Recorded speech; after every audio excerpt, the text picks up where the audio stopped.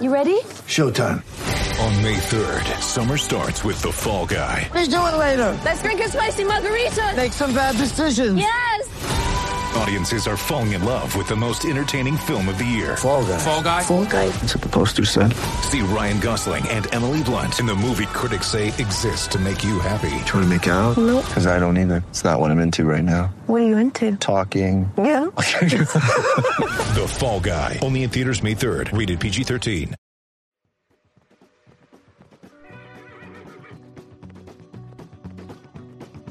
You're listening to the E2C Network, podcast by Auburn fans for Auburn fans.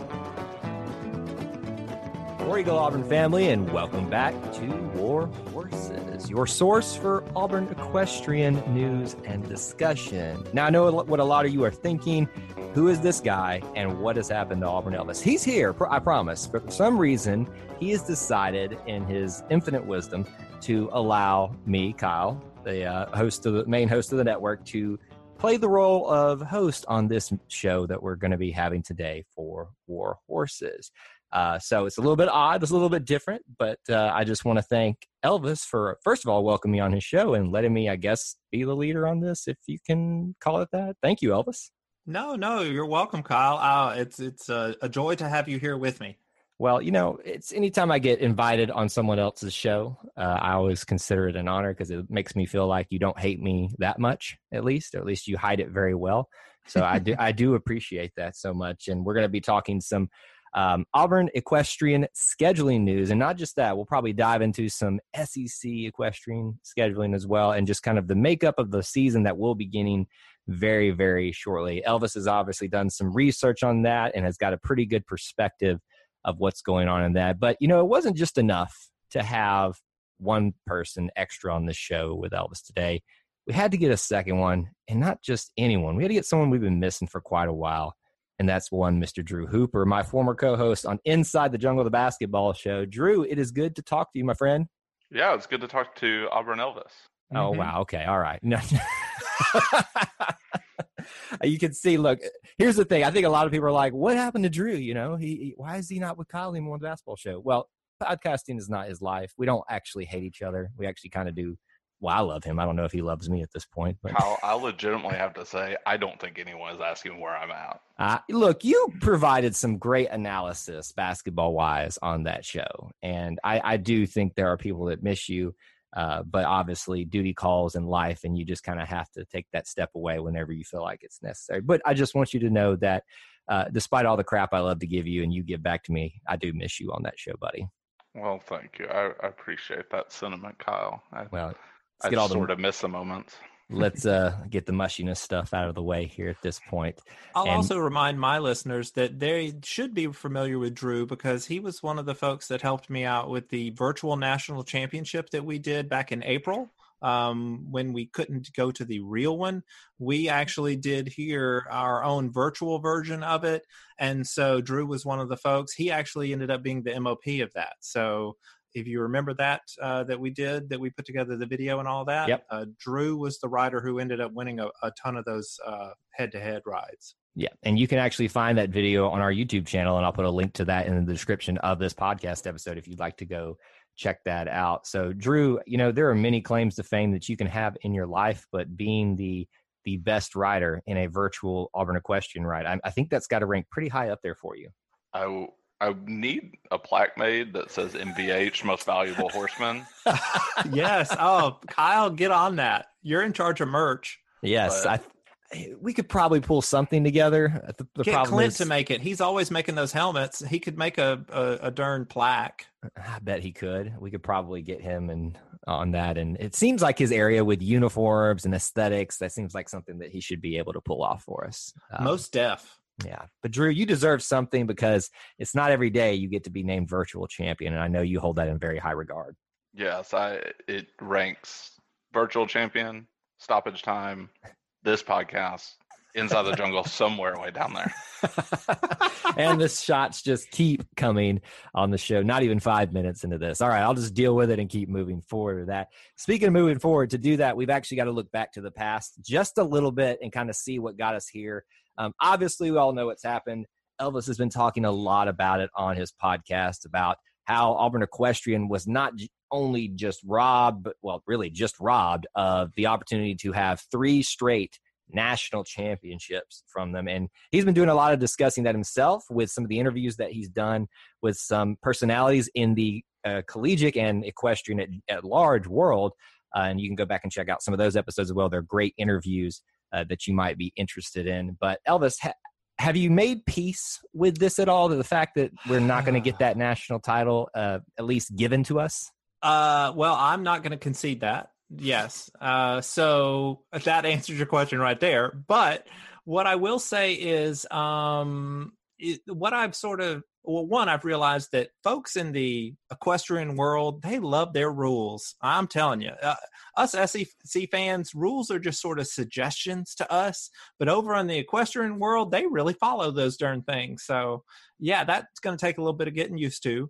But I think the way I sort of put it all together in my mind is, while we can't yet technically say that we are the national champions of 2019-2020, what we can certainly say is that we are the reigning NCAA champions for the past 3 years, or at least the reigning champions since 2018. Now that is unassailable. Nobody can poke holes in that. So that's the way I would phrase it right now, is that we are the reigning national champions since 2018. You know, I was going to say you were going to be grasping for straws there, but the more you talked about it, I was like, it's not a bad way to look at it at all. Drew, No. how has it affected you knowing that we were robbed of a national title, the 3rd one in a row? Well, I knew he wasn't going to be grasping at straws. It's not a Bama championship he's trying to grab at right there. Like, I mean, I agree. Like, just the sheer dominance Auburn's had over the sport over the past couple of years, and just to watch how their season was playing out last year. Like, we talked a lot back in March and April, which seemed so long ago, about like just the devastation that this was going to have on like the spring athletes and like how they're missing opportunities. And I think you can definitely point to this one in the grand scheme of everything and go, like, that team was obviously probably robbed of a national championship, at worst like a national championship run, which is something that like those girls will never be able to have back. It would have been nice to add another ring to the hand, so to speak. And, you know, you just got to feel bad. But obviously, like, we're so far deep in this in 2020, like, who really knows? Like, I'm just glad to have Auburn Equestrian actually back in 2020. It didn't seem like we were ever going to get anything back there for a while. Well, and considering the events of recent, we're not going to say what those are at this point. I think we're all wanting to see some equestrian because we want to see a dominant performance in something from Auburn. That's neither here nor there at this moment. And when you brought up the whole ring on the another ring on a finger thing, I was thinking, do you put rings on the hooves? Does that work? Well, that'd be a really big ring. I don't know. You know, I don't know what they do to commemorate the horses' achievement. I don't know if the horses really get it. They certainly don't know what the legacy of what all they've accomplished is. So, you know, that's a bit of a shame, but hopefully they give them some extra treats. I know around Christmas time, they give them a bunch of candy canes because horses love candy canes. So maybe they do something special after the postseason to, you know, give these horses a gift. I need that PBS commercial right now. The more you know. I had no clue that horses love candy canes. So they do, boy. Oh, boy, something. They go for it.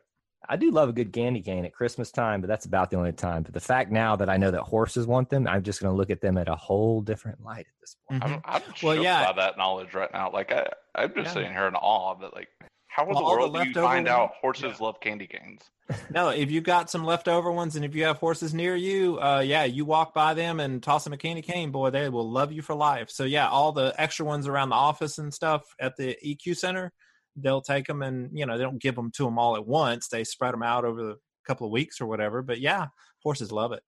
I mean, I just signed it off right there, Kyle. Like, I feel like we've just learned everything. Well, no, I have two different types of people who listen to this show. I have SEC fans, that's us. And then I have the fancy equestrian people, and they knew that for years. So we haven't brought anything new to their world. So we got to keep going. We now know why Auburn has been so successful in equestrian. Candy canes. Done. Podcast over with. We're out of here. All right. despite that, let's get a little bit deeper into this, and we're going to be discussing the schedule. But with the schedule, obviously that has players and athletes, both equine and human, involved in that, and so we kind of need to know a little bit about the makeup of Auburn's squad, but also maybe a little bit perspective of what's going around in the SEC as well, so we can kind of understand what to anticipate for an Auburn equestrian season. So Elvis, I know that you've done a little bit of research about this, so why don't you fill us in a little bit about what we can expect from not only Auburn, but the SEC as a whole? Well, as folks remember, as things were sort of shutting down because of COVID back in March, it was right before the SEC tournament was going to kick off over in Georgia. And so it was at the end of everybody's regular season, except for Oklahoma State and Fresno State. They had one meet that was going to happen the week after everybody else. And it was on that Thursday that the whole world shut down. So all sports stopped right before they got to do theirs. But everybody else got to finish. SEC's regular schedule had finished, and so they went ahead and awarded Auburn the SEC championship, but they canceled the SEC tournament, canceled the national tournament, and the conference has basically pushed everything back. So this year in 2021, Auburn was set to host the SEC tournament. Well, that's been pushed back. Now Georgia is going to host it in 21, and so our year will be 22. So we miss out on that, but we are going forward. Let's see, the way everything finished out, Auburn, of course, finished first in the SEC. We were a perfect 6-0. Then we had South Carolina. I forget how many they won, but they barely edged out Texas A&M.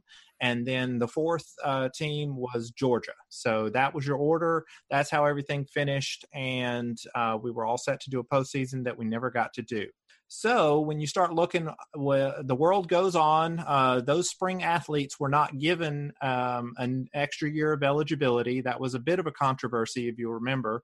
And one of the things that affected was equestrian.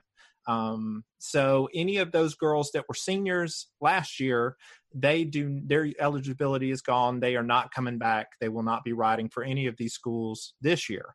And so everybody's got to replace that senior talent with freshmen, as you would in a normal year, and just go on with it. So one of the things that I looked at is I wanted to see and give us a picture of, one, how good was Auburn compared in statistics of just how much talent do we have, how many points on average do we tend to get in a meet. Also, I looked at which girls tend to, be worth this many points versus that many points. And I did that not just for Auburn, but for the other SEC schools as well. So here's how things broke down. And I looked at it among all of the schools that they faced. And then I also looked at it just among the SEC talent.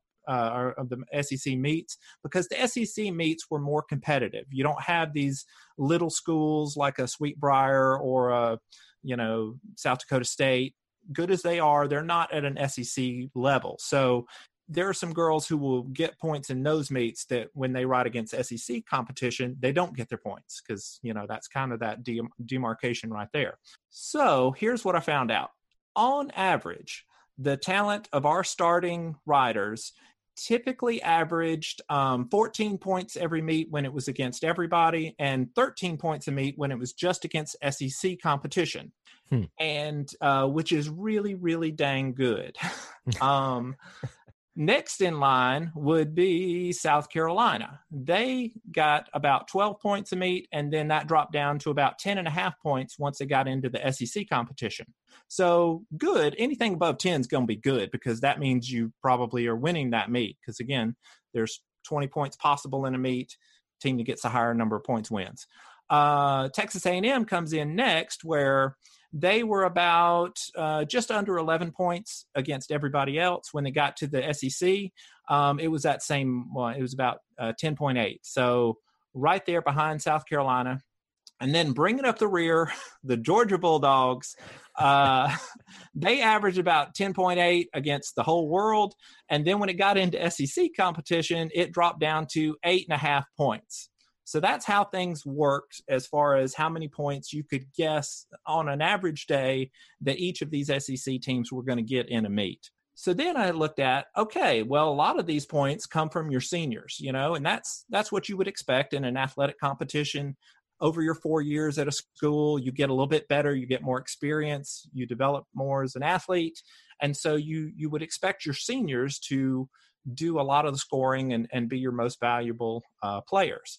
And of course, you always have to fight that attrition and replace them every year. So let's look at how many points on average the senior class from all of these SEC schools has departed.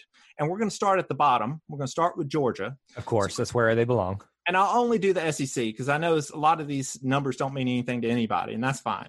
But the difference in how big these numbers are or how small these numbers are, that should mean something to you. So here comes the good part. First, with Georgia, remember they start out with about 8.5 points a meet. Right.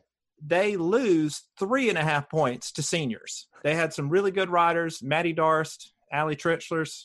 I'm glad both of them graduated. In fact, I don't know if you have bumper stickers laying around, Kyle, but if you do, we need to send these girls presents with a little note saying thank you for graduating because we don't want to ride against y'all no more. These girls were good, and I'm glad they're gone. So that drops their average points down to 5 points on average in an SEC meet, which 5 points is not very high. Again, it's only a quarter of the number of points available. So things are looking bad for Georgia. Next would be South Carolina. They lost, again, they started with just under 11 points. They lost 2.75 points to their senior class departing. So that leaves them with just under 8 points, so about 7.75. So that's what they got. And then Texas A&M is very similar. They started out with about 11 points, just under 11. They lose 3 points to graduation. So they've got about 8 points remaining. So they're pretty good. So 8 points, but that's still below 10 because remember, 10 is the medium. Now Auburn. Auburn in SEC play, 13 points on average. We lost 1 point to our departing seniors, so we still have 12 points. So you think about everybody else, they dropped below that 10. So they've got to get those freshmen in just to get up to what they were. Auburn, we lost about 1 point due to the senior class. So we're still up there in the 12-point range. And that, if we get a good haul of freshmen in here with talent, boy, it's just going to be even more lopsided. Let's see. Oh, one other statistic. And again, this might be boring some of y'all, but I'm telling you, the fancy equestrian people would love this. MOPs. MOP, like Drew here, signifies the upper end of what you are capable of. If you win an MOP at one of these equestrian meets, that says you are show enough. You can perform better, or at least you have the capability of performing better than anybody else that day. So if you win a bunch of MOPs, that's a good indication that your team has got some talent. When you look at all the SEC competition, Auburn had 17 MOP rides. Georgia didn't have but 7. South Carolina had 10, and then Texas A&M had 14. So Auburn had 17, and 12 would be the average. So we're well above average. Basically, we took a bunch of MOPs from Georgia.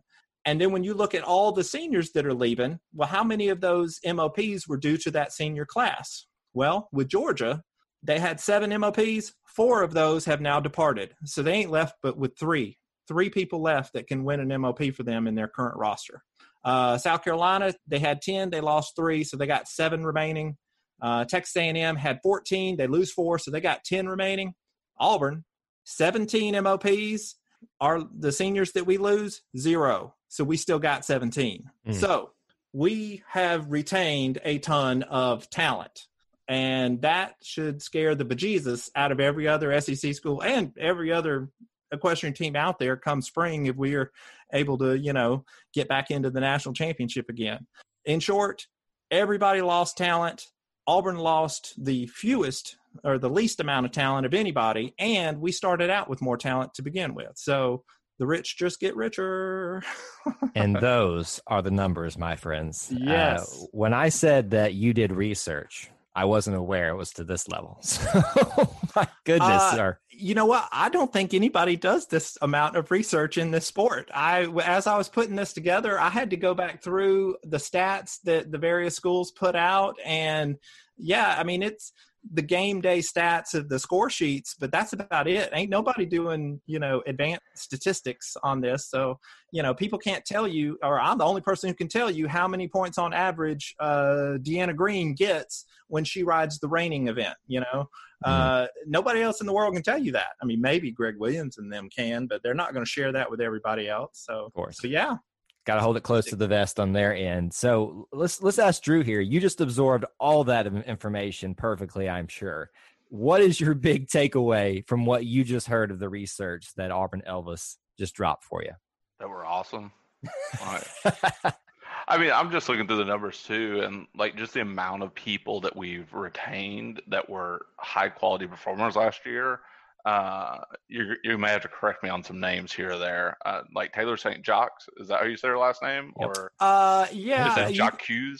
No, it's Jacques. It's you could either say it Taylor St. Jacques with a nice little flourish at the end, or you could say Sailor Taint Jacques, which would be more of I guess instead of equestrian, she would be into rowing. Okay, well, yeah, we're like not her in evil a crew podcast or anything.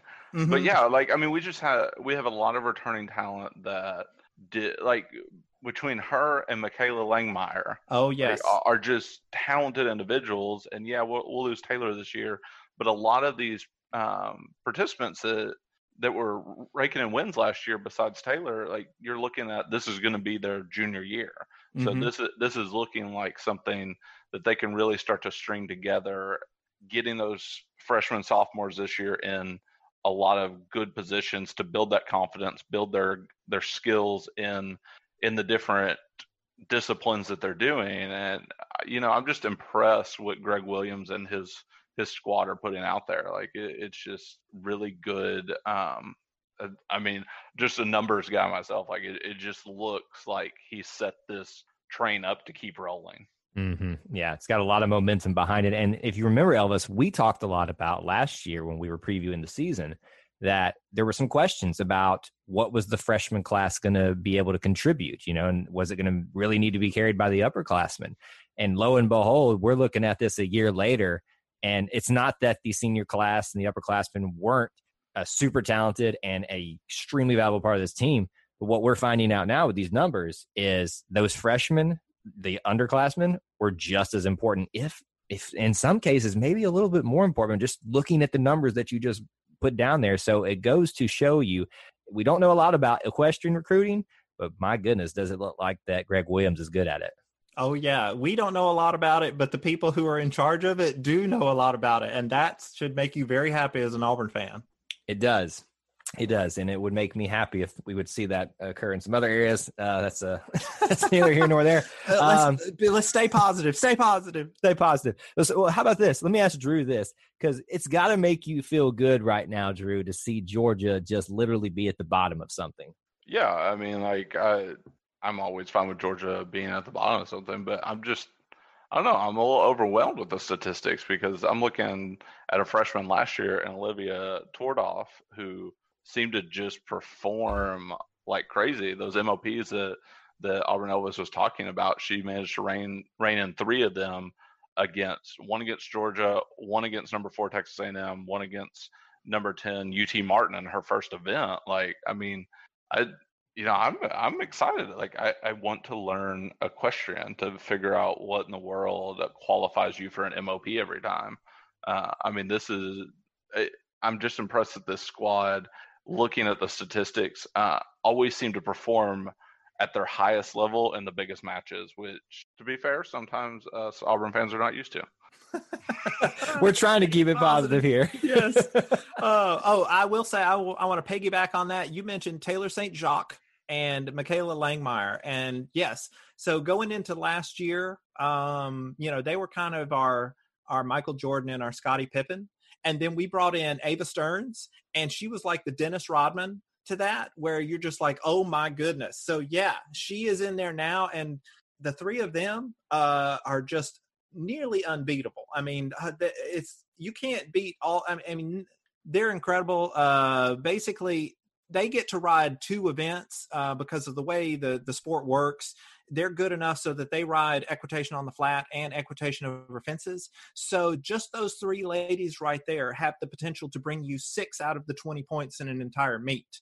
And then you add to that some of the new girls like Olivia Tordoff, and then of course some of our veterans like Terry June Granger. We are like a runaway wheat combine, and any team that tries to step in front of us is just going to get churned up. I mean, yeah, I've got a question.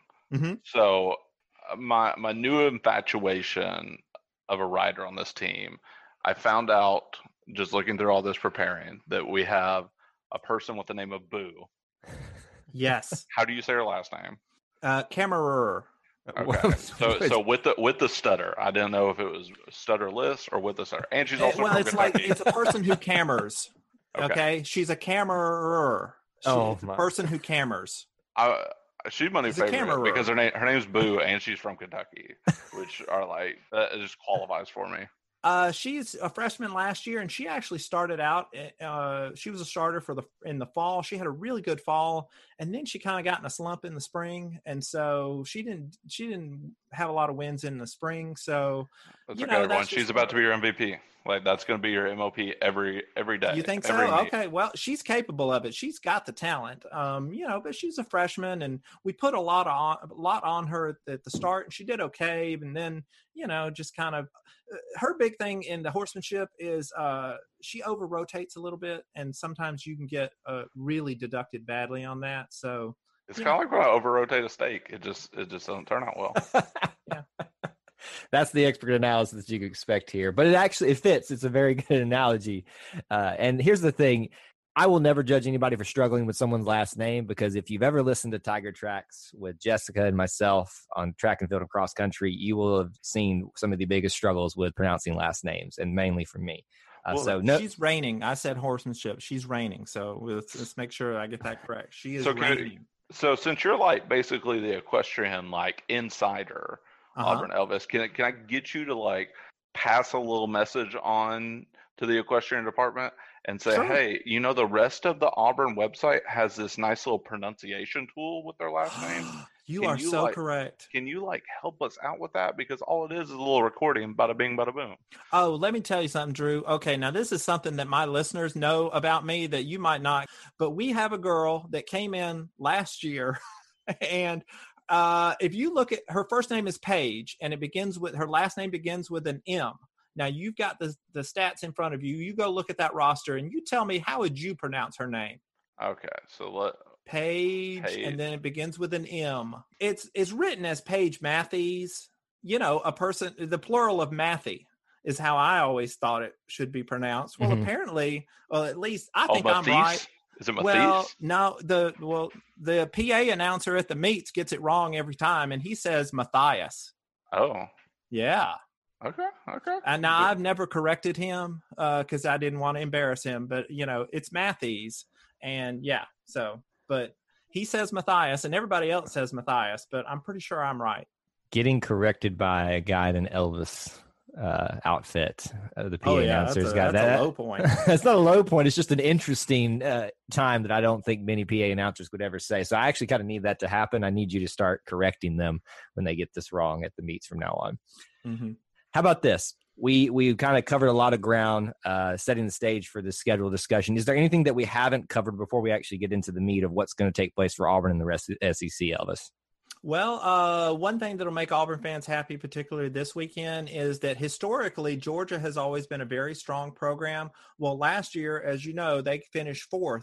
That's the worst season they have ever had. I think previously, back in 2014, they finished 3-3 in the conference, and that was their worst before last year. Well, last year they finished 2-4, so they dropped down to 4th place.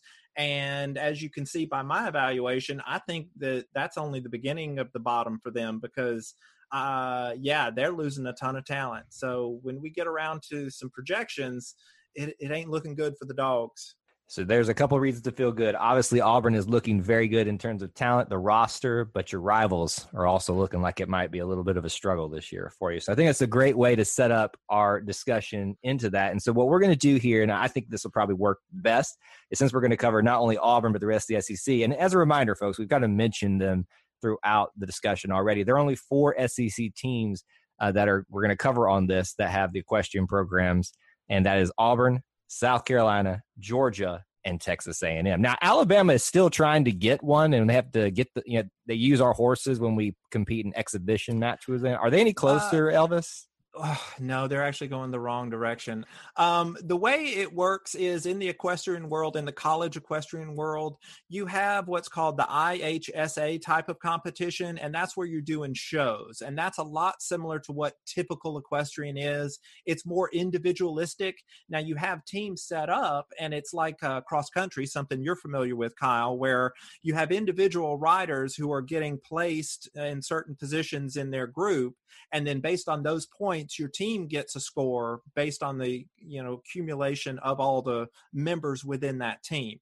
And that's how show jumping works. And the IHSA is a club sport among most colleges, and they operate under that model where you have individual riders earning their scores, and then you pool those together to see how your team did.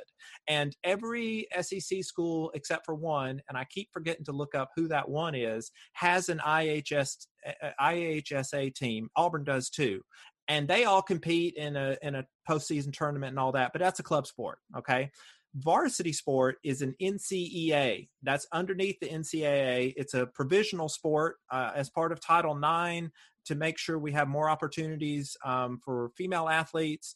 Equestrian, NCAA equestrian was granted a provisional status within the NCAA so that more schools can get on board with a varsity sport of equestrian. And so that sport is very much head to head. It's more like tennis where you show up at the meet and then we randomly match up riders head to head and they ride against one another on the same horse. They take turns. And then whoever got the highest score wins a point for their team. And you do that 20 times, and then whoever has the most points wins the whole meet. So that one is a lot more team focused. You have individual accolades like the MOP award, but really, you could have a down day, but your team still wins because it's all about the team in the NCEA.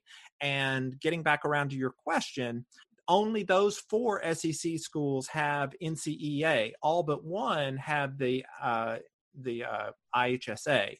So they have some familiarity with riding on horses, and some of them are quite good at it. It's just that only those 4 have taken that step up to the varsity level, and that's what we're talking about. Yep. And so that's the main ones, the only ones we're really going to be discussing as part of this SEC schedule. And as always, it is always a joy not only to see Georgia struggling, but Alabama to be non-existent in something. I just had to throw that in there. And when I said they were going the other way, they actually did a thing right before COVID hit. They had and this is not related to COVID, but it's just coincidental. Like 2 months before COVID had shut everything down, they voted to defund the equestrian program. So they're phasing it out over the next couple of years unless a miracle happens over at Tuscaloosa. Nothing fills me with more joy in my heart to see Alabama fail at something. They are. And boy, people are upset too. They had videos of girls crying and stuff. Oh, it was sad. Well, I feel bad for them, of course. But you should. But the institution of Alabama, that just brings me so much joy. They made a bad choice about where they went to school. So maybe that's, karma. It's called learning lessons. You learn, you grow, and you don't make that mistake the next time you have an opportunity. Life is a cruel teacher. And you transfer. Oh boy, there was a transfer. Actually, thank you so much, Drew. There was one noteworthy transfer in the SEC. There's a girl, what school was it? She was a rider over at Texas A&M, and her mom is an assistant coach over at South Carolina. And she's kind of right on that edge of whether she would be a starter or not over at Texas A&M, and I think she does horsemanship, which is they got a lot of good horsemanship riders over at A&M. So she wasn't getting enough starting time, and plus her mom was the darn assistant coach over at South Carolina, so she has transferred. So this year she's coming in, and she's going to give them a little bit of boost in the horsemanship event over at South Carolina. So yes, you do have transfers because it is a varsity sport, so you can have transfers. So yeah, she sat out a year and she's about to resume competition. Hey Auburn fans, I want to take a quick timeout from this episode to bring your attention to something very special. Here at the E2C Network, we pride ourselves on bringing you the best content for Auburn fans out there. And best of all, it's free to you. But just because it's free doesn't mean there aren't costs, especially when you have a library of hundreds of podcasts, videos, blogs, and more. Many of you have reached out and asked how you can support this network in the past. Well, now I have your answer. It's called the E2C Network Booster Club over at patreon.com/E2C Network. There you'll find a membership monthly reward system where you can sign up for as little as $1 and get different perks at different tiers. Some of those perks include things such as apparel, eligibility to join us on future podcasts, recognition as an E2C Network booster, exclusive communications, and bonus content that is available nowhere else. If you love this network and want to help us keep producing podcasts like this one, please head on over to patreon.com/E2C Network to join the E2C Network Booster Club. You can also get there by going to our website, e2cnetwork.com/support. Whether you decide to join or not, we are still so appreciative that you would support us by just listening and being here, because each and every one of you is part of our E2C Network family. Well, that's it. Timeout's over. Let's get back into the episode. And so now let's talk about the schedule. And we'll start right there. And here's what I want from you guys. Obviously, your analysis of each of these, but I do want you to give me a prediction of what might happen in that, because much to Clinton Richardson's chagrins, that's what we do here on this network. We give predictions. As we get into this, I have a question to start both of y'all off. And Drew, let's say you were one of these schools that had just gotten your butt kicked by Auburn all last year. And so it's a COVID shortened season. You ain't getting a lot of these freebie meets against your UT Martins and your, SUNY New Paltz to kind of get warmed up and get your freshman talent ready. So in light of all of that, and okay, we got to start this SEC season here, what is the one team you would want to avoid riding against right out the gate in your very first meet? I mean, you'd always want to avoid Auburn. Like, you want to avoid the team that's the best. But, I think after that, it sounds like A&M or South Carolina is the one you want to avoid after Auburn. All right. But your first step is avoid Auburn right out the gate. Yeah. You agree with that. Now, Kyle, does that seem reasonable to you? Yeah, that's what I was going to go with. And I'm wondering where you're leading with this. And I think I know. I think I'm going to let you follow up on that, because I think I know where you're heading with this. So given that we three reasonable people who maybe we ain't the best at equestrian, but we certainly know how to gain an advantage in SEC scheduling. I mean, we've all grown up with that. So guess what? Every single team that ain't Auburn, guess who they start their season against? Oh, Auburn. Yes, every single one of them. Now I see what you're saying, yeah. Every single team that is not Auburn plays Auburn as their first meet. Well, you got to start with the best, and that you'll know how good you are compared to us. Then. Again, think about stepping out in front of a runaway wheat combine. That is what they're doing. I'm telling you, I can't believe it. I mean, when I look at this schedule, I see, okay, we're playing them. And then it's like, okay, well, they don't have any meets ahead of that. So that'll be their first meet. And then I go to the second meet that Auburn plays. And I'm like, so has that team had a meet? No, they haven't had a meet yet. Auburn's their first meet. And then down the line. And it's just like, oh, my goodness. So right out of the gate, they've got to face the greatest team in the sport. Well, when that selection committee comes out in December, when they start, that's football. Sorry, I've got the wrong thing. I was going to say when the selection committee comes out, they can make no excuses because they have that person that they can beat on the schedule and prove that they're better than everybody else. But it's not going to happen because according to Elvis, we're a weak combine. I don't know if Greg Williams was being, playing third dimensional chess there, but he set this schedule up really good for Auburn. And I'm telling you, those other coaches did not set their schedules up very good for their teams. It's the unfortunate combination of having a weak combine. Excuse me, I forgot that was the analogy here. That you can be so dominant and so awesome at this point in career that everybody else just has to deal with it at this point. So how about this? First match of the entire year is Friday, October 16th, and it's the only one we have a time for at this point. Well, we have a couple other times. I just went down there and looked a little further. Anyway, 9 a.m., Auburn at South Carolina in Blythewood, South Carolina. Elvis, who do you got? Oh boy. All right. Now I'll tell you, I've just spent, I don't know how many minutes telling you how good we are and how much better we are than everybody else. I will tell you, this is the one meet that I am actually a little worried about. If we go into this just sort of enjoying how great we are and not really focused on getting the job done, we could get upset. This is actually the one that I think of all three of them here in the fall. This is the one that worries me the most because it's our first meet. It's been a while, a bit of a layoff. You do wonder, hey, are these girls taking it as seriously as they could? Is their focus really focused in? There's the potential here that South Carolina could upset us. And I think they will do better than, what the statistics show. I think, what was it again? I was saying they average about 10-ish points. I think they're going to do, well, they can't do better than that because then that would mean they win.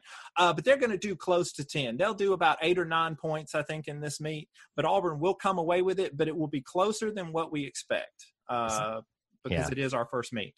It's definitely one way to kick off the season with there's gonna be drama. I mean, we're gonna have I imagine we'll have 2 to 4 freshmen starting because there are spots here and what we're looking at in the scrimmage here that Auburn had a scrimmage earlier today. They haven't really released the numbers of how everybody did, but reading between the lines of some of the tweets and posts they put on Instagram, I kind of know who beat whom in the scrimmage.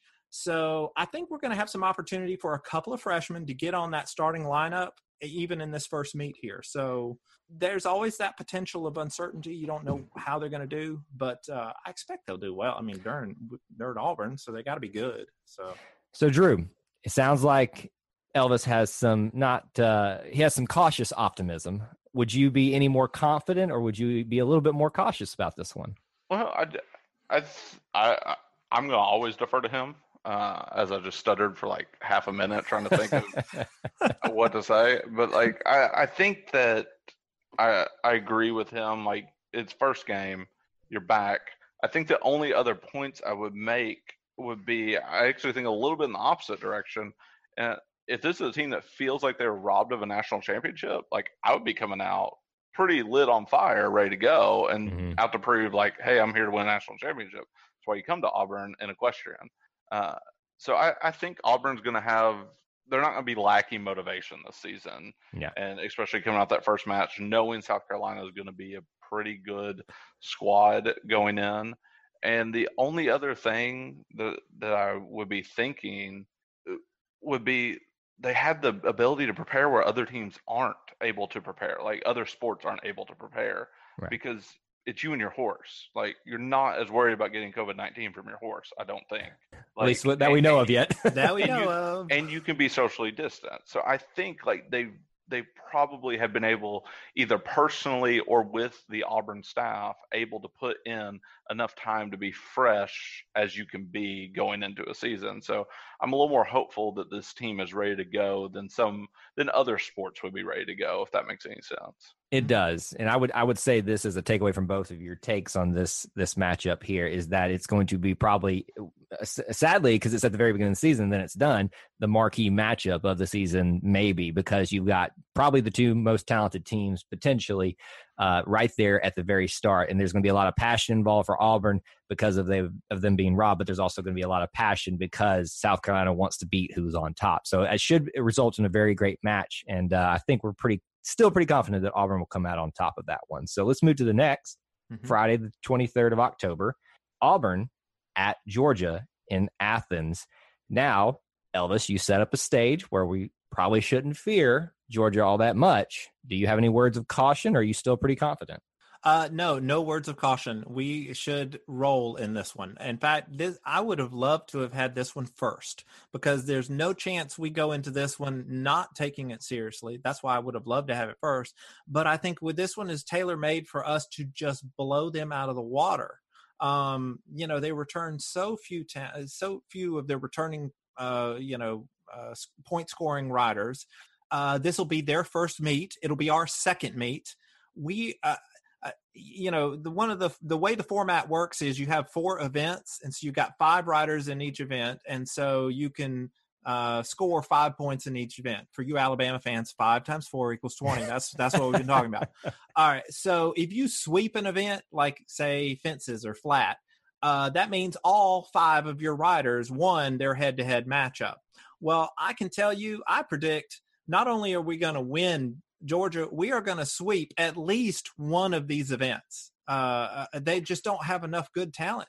Would you say we sweep flat? Probably is our most likely sweep. Oh, heck yeah. Yeah. With Taylor St. Jacques and, Langmeyer and all them. Oh, my goodness. They are it's probably going to be the flat and maybe fences too. I mean, we are going to blast Georgia in Athens. A lot of confidence from this side of the equation over here. What say you, Drew? Well, I mean, with Jacques Cousteau and Michaela, I think it's a win. I think it's a bad enough win that the NCAA forces Georgia to return their horses because go the way of Alabama. Well, Alabama was trying to be an equestrian with mules or something like that. So they're playing checkers while everyone else is playing chess. Of course. I think this is a win. I mean, just based on the statistics, which is literally all we can go on in this world currently is like what we think we know about what's coming back, what we hear about who's being prepared, and I think Auburn's going to win that pretty handedly. Obviously, we'll know a lot more after the first match, but the statistics seem to indicate that this one is not just in Auburn's favor, but heavily in Auburn's favor. Yeah, and I'll say one other thing about that. One of the things that's tradition is you do a scrimmage, an inter-squad scrimmage right before your season starts. And that gives you a lot of, hopefully a window into how these freshmen are going to ride, because you do your best to simulate an actual meet. You bring in judges and you have everybody dress up and you have them come out and do the things just like it was a real meet, the orange team and the blue team, or if it's Georgia, it's the red team and the black team. So everybody does that. Auburn actually did ours today. Georgia did theirs last week. Now, it's completely up to the team as to how you want to allocate your talent. You could do it randomly, but that would be foolish. So what you would do instead is you would, match up certain newcomers with other people that you think it'll be competitive, because you don't want anybody to just getting blown out. So the way Georgia did it was they took all their best riders and they really didn't even really ride them in their scrimmage. They had all their freshmen either riding against another freshman or against some upperclassman who is not a starter that generally doesn't get into these big meets, these SEC meets. So when I look at the scores on how they did in that scrimmage, it's really hard to tell, but I kind of don't think they have a ton of talent that's going to just drop onto the scene. At least I don't think so. It would surprise me.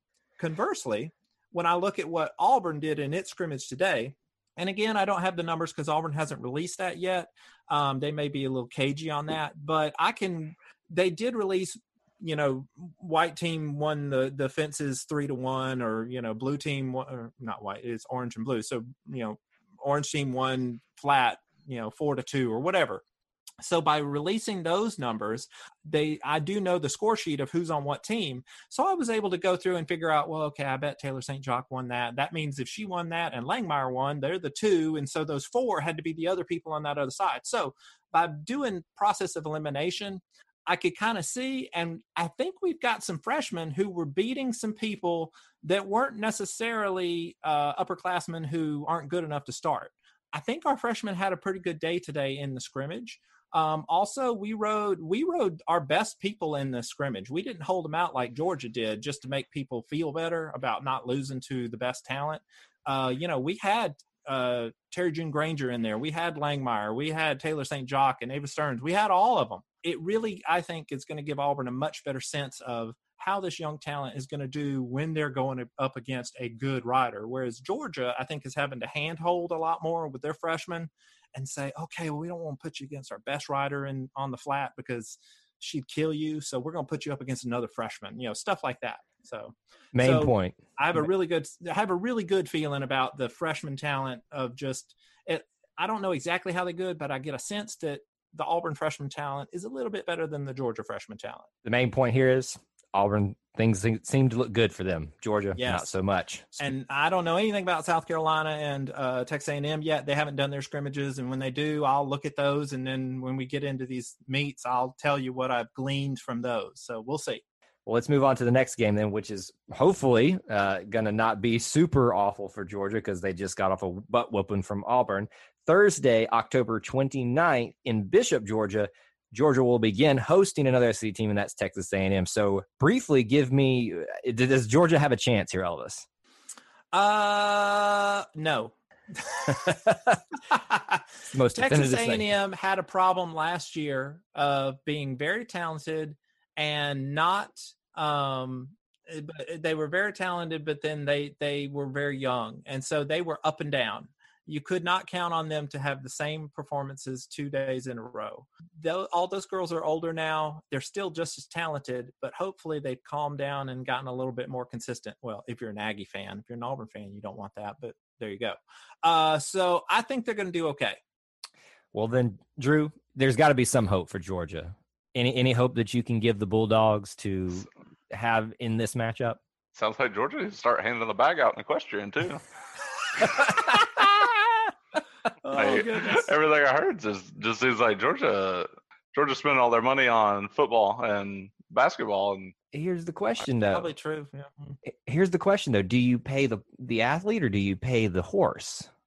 I feel like you pay the athlete. Yeah, you pay the athlete. In fact, yeah. In all seriousness, the horses are owned by the school, so that they're already paid for. Of course, you're giving them the life of Riley. I mean, they live, rent free, and get top level vet care. But the athletes, unlike a football and basketball, where you have to give them a full scholarship or nothing.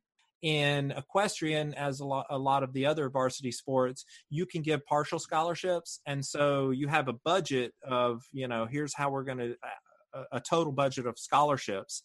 And some girls might get a full scholarship. Others will get partial scholarships. And so honestly, a lot of these girls come from pretty good families that don't really need a scholarship. So it's in this whole sport, you can get away with giving partial scholarships in equestrian more so than like tennis or cross country, where, they're not always going to be, rich people. But in equestrian, they're almost always rich people. So yeah, just a partial scholarship works. So as far as what Georgia needs to do to improve, I don't know, but I'm not going to give them any hints. But yeah, maybe paying people would do it. But yeah, we'll see.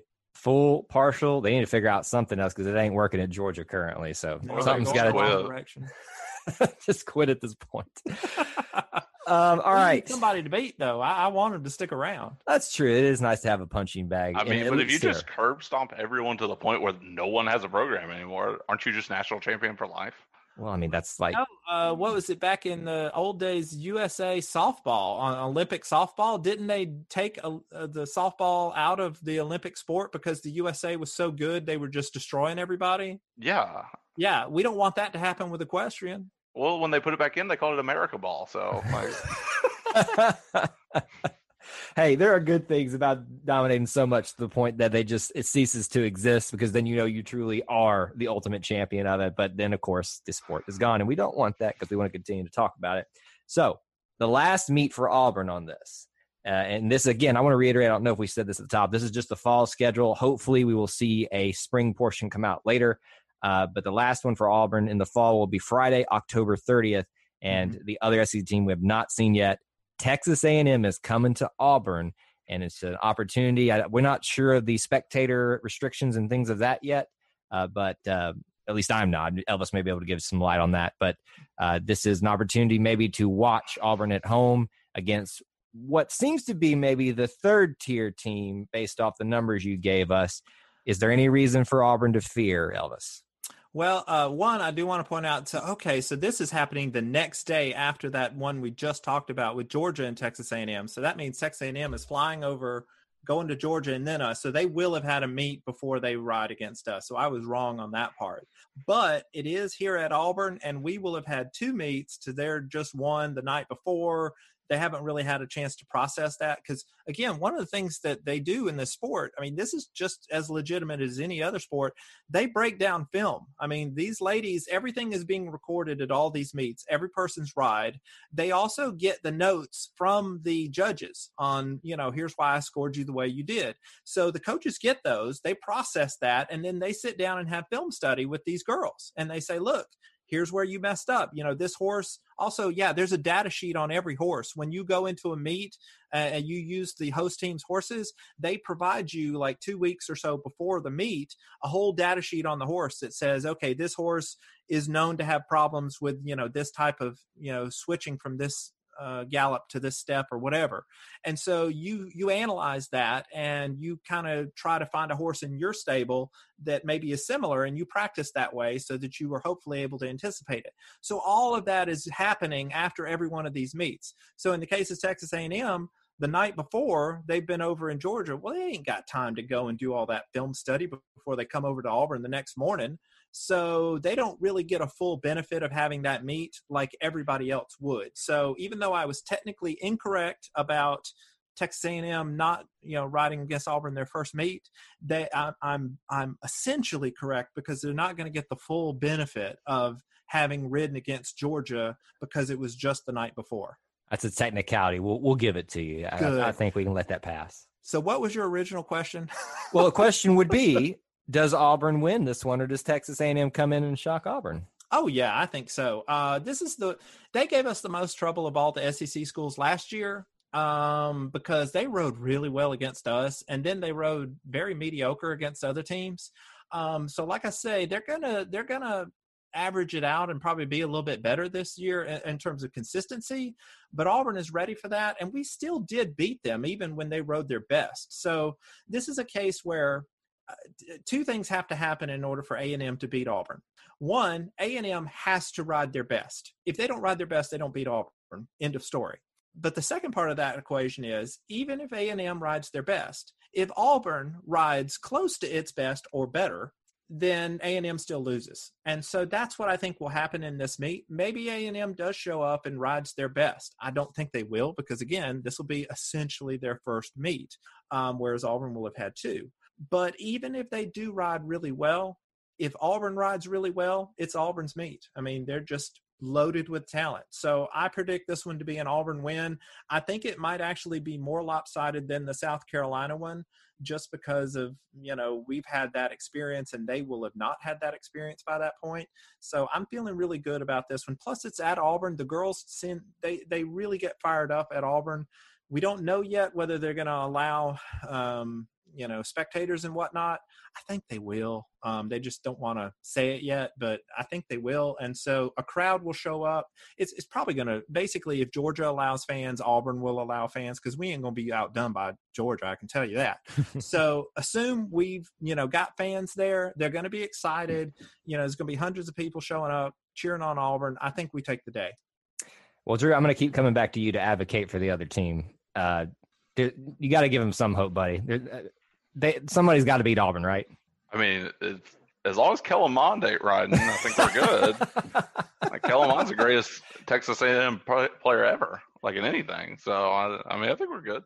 If I could see Kellen Mond on a horse in Auburn, Alabama, that would just make my day. Oh, you'd have Kirk Herbstreit there telling how Kellen Mond's the greatest quarterback known to mankind. So he's the greatest MOP. I think we're good. I trust Auburn Elvis. I think we're awesome. I think the past 3 years have proved we're awesome at everything. Yeah, it's hard. Why? Yeah, that's like saying, hey, you think Patty Mahomes is going to beat that JV team this week? Yeah, I do. Just how it goes. Yeah, I kind of gave you the harder case here, but and I'll help you out a little bit, Drew. Texas A&M is good in the Western riding. Listeners will recall pretty quickly that of the 4 events, 2 of them are the fancy English style of riding. 2 of them are Western riding. Okay. And as you would expect, Texas A&M tends to be better at the Western style. We're good at both. We're great at both. So where they really got some points from us last year was in those 2 Western events, and they have retained a lot of those girls. They lost some girls in the fancy English riding. They didn't lose too many girls in that Western thing, and that's part of the reason why that one girl transferred. She was in a Western event. She transferred over to USC so she could probably get a little bit more riding time because they needed some help in that. So they're good in those 2. So if they were to beat Auburn, it will be on the strength of the reining and the horsemanship.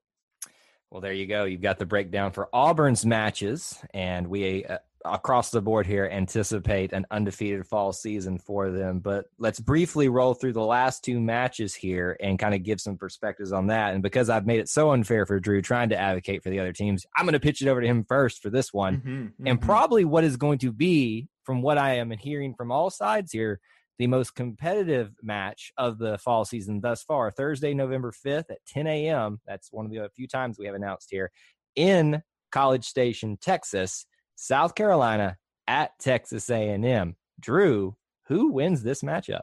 Ooh, I actually give that one to Texas A&M. 10 a.m. start time. I know it's on football, but that's still 10 a.m. Like, that sucks. It really does. But then again, this is like basically an all-day thing. So, yeah. I mean, I would say Texas A&M, like just sheer comfort of being at home. I mean, that's a decent way to travel, and especially with all the restrictions that are going to be in place. Like, who knows how their travel is going to be affected and all that. Yeah, I'm going to go with the home team on that one. Just say Texas A&M probably going to take that one. In a match where the 2 squads seem to be very, we'll say the closest evenly matched in terms of statistics that we're going off of right now, you kind of lean towards, especially with so much going into the travel prospects of this sport in general, but this year, you got to think that kind of at least leans in their direction. Do you have a different perspective, Elvis? No, I go right in line with that. In fact, I will point out that Texas A&M had a lot of meets last year in the SEC where they ended up tied at the end of it in terms of the overall score. If you recall, again, 4 times 5 is 20 for you Alabama fans. And so that means, since that's an even number, hey, what are you going to do if those 2 scores are equal at the end of the meet? 10-10, or maybe if you get some ties, you end up 9-9. Well, in those cases, what you do is you go back and you add up the individual riding scores that all the riders got. So you add up all the Texas A&M riders and all the, in this case, South Carolina riders, and you total them together, and whoever has the higher total breaks that tie. So that's how a tiebreaker goes. And they had, I think, 2 or 3 ties, and they lost out on the tiebreakers, I think, each time last year. So they were very close a lot and just didn't quite get it done. And that was last year. And again, that was because of their youth. So I think it's going to be close again.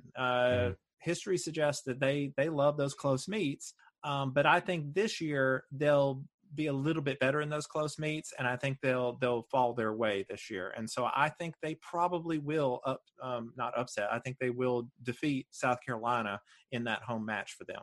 So I would put this in the category of probably one of the top 2 matches of the entire season. Obviously, that Auburn-South Carolina one at the very beginning, and now this one. So you've got 2 kind of things at the beginning and the end of the fall season to look forward to in terms of probably the strongest competition, the most interesting matchups. Yeah, if you care about who finishes second in the SEC, this is the meet you want to watch. Friday, November 13th is our final matchup in the SEC. The Georgia Bulldogs will go to South Carolina in Blythewood, South Carolina, and it's a 1 p.m. start time for the match. Any hope for the Georgia Bulldogs to squeak out a win in the fall season, Elvis? Well, there's always hope, but I mean, really, you're either going to end this meet just laughing your head off at Georgia, or you're going to be like, really, South Carolina? You're just going to be disappointed in the Gamecocks. So those are your 2 options coming out of this. It's either just living in the moment, loving Georgia's misery, or you're going to be like, man, you totally blew it, Gamecocks. So yeah, but I do think South Carolina will win. So yeah.